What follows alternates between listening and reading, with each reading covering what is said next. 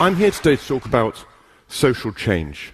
Not a new therapy or a new intervention or a new way of working with kids or something like that, but a new business model for social change, a new way of tackling the problem. In Britain, 63% of all men who come out of short sentences from prison reoffend again within a year. Now, how many previous offences do you think they have, on average, managed to commit? 43. And how many previous times do you think they've been in prison? 7. So we went to talk to the Ministry of Justice, and we said to the Ministry of Justice, what's it worth to you if fewer of these guys reoffend? It's got to be worth something, right? I mean, there's prison costs, there's police costs, there's court costs, all these things that you're spending money on to deal with these guys. What's it worth? Now, of course, we care about the social value. Social Finance, the organization I helped set up, cares about social stuff. But we wanted to make the economic case, because if we could make the economic case, then the value of doing this would be completely compelling.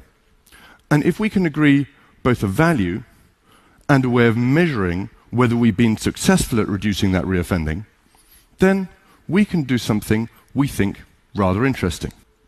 The idea is called the social impact bond.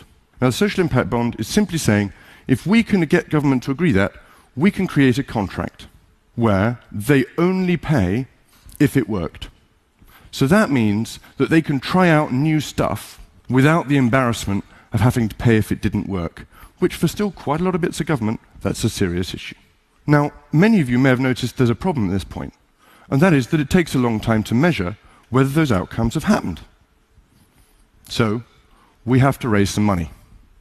We use the contract to raise money from socially motivated investors.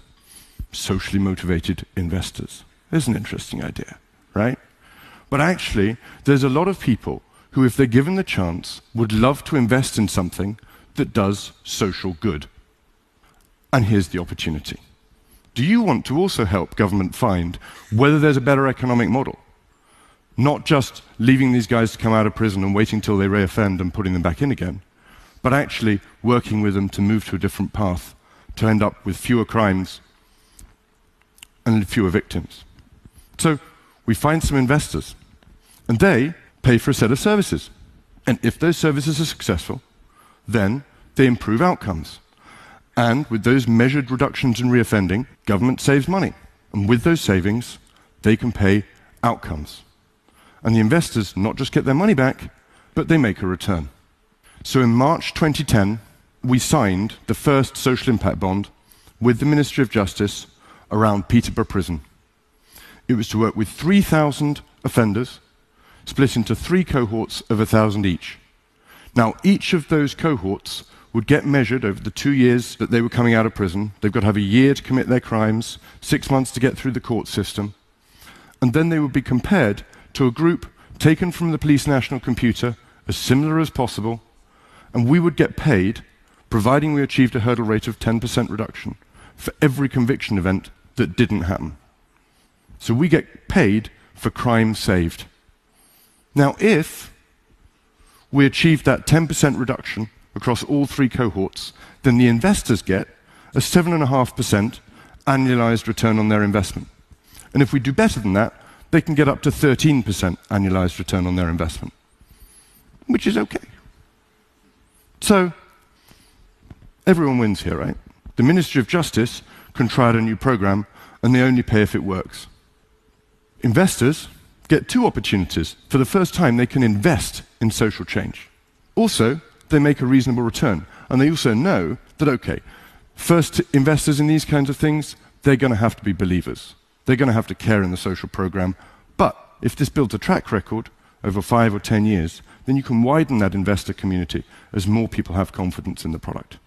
The service providers, well, for the first time, they've got an opportunity to provide services and grow the evidence for what they're doing in a really constructive way and learn and demonstrate the value of what they're doing over 5 or 6 years, not just 1 or 2, as often happens at the moment.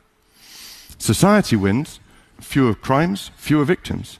Now, the offenders, they also benefit. instead of just coming out of the prison with £46 in their pocket, half of them not knowing where they're spending their first night out of jail, actually, someone meets them in prison, learns about their issues, meets them at the gate, takes them through to somewhere to stay, connects them to benefits, connects them to employment, drug rehabilitation, mental health, whatever's needed. So, let's think of another example. Working with children in care. Social impact bonds work great for any area where there is at the moment very expensive provision that produces poor outcomes for people. So children in the state care tend to do very badly.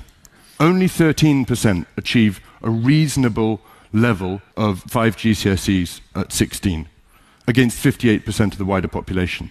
More troublingly, 27% of offenders in prison have spent some time in care. And even more worryingly, and this is a Home Office statistic, 70% of prostitutes have spent some time in care. The state is not a great parent. But there are great programs for adolescents who are on the edge of care, and 30% of kids going into care are adolescents. So we set up a program with Essex County Council to test out intensive family therapeutic support for those families with adolescents on the edge of the care system. Essex only pays in the event that it's saving them care costs. Investors have put in £3.1 million. That program started last month. Others around homelessness in London, around youth and employment and education elsewhere in the country. There are now 13 social impact bonds in Britain and amazing levels of interest in this idea all over the world. So David Cameron's put £20 million into a social outcomes fund to support this idea. Obama has suggested $300 million in the US budget for these kinds of ideas and structures to move it forward.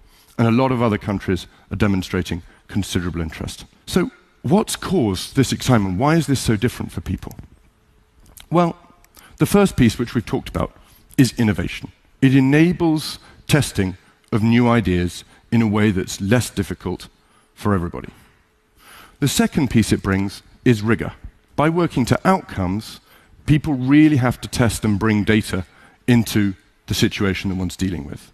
So, taking Peterborough as an example, we add case management across all of the different organizations that we're working with, so they know what actually has been done with different prisoners, and at the same time, they learn from the Ministry of Justice, and we learn, because we pushed for the data, what actually happens, whether they get rearrested or not. And we learn and adapt the program accordingly. And this leads to the third element, which is new, and that's flexibility. Because normal contracting for things, when you're spending government money, you're spending our money, tax money, and the people who are in charge of that are very aware of it. So the temptation is to control exactly how you spend it. Now, any entrepreneur in the room knows that version 1.0 of the business plan is not the one that generally works. So when you're trying to do something like this, you need the flexibility to adapt the program. And again, in Peterborough, we started off with a program, but we also collected data, and over the period of time, we nuanced and changed that program to add a range of other elements so that the service adapts and we meet the needs of the long term as well as the short term. Greater engagement from the prisoners, longer term engagement as well. The last element is partnership. There is a moment of stale debate going on very often. State's better, public sector's better, private sector's better, social sector's better for a lot of these programs. Actually, for creating social change, we need to bring in the expertise from all of those parties in order to make this work. And this creates a structure through which they can combine. So where does this leave us?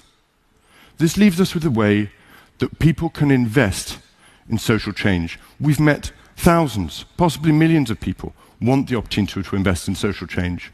We've met champions all over the public sector keen to make these kinds of differences. With this kind of model, we can help bring them together. Thank you.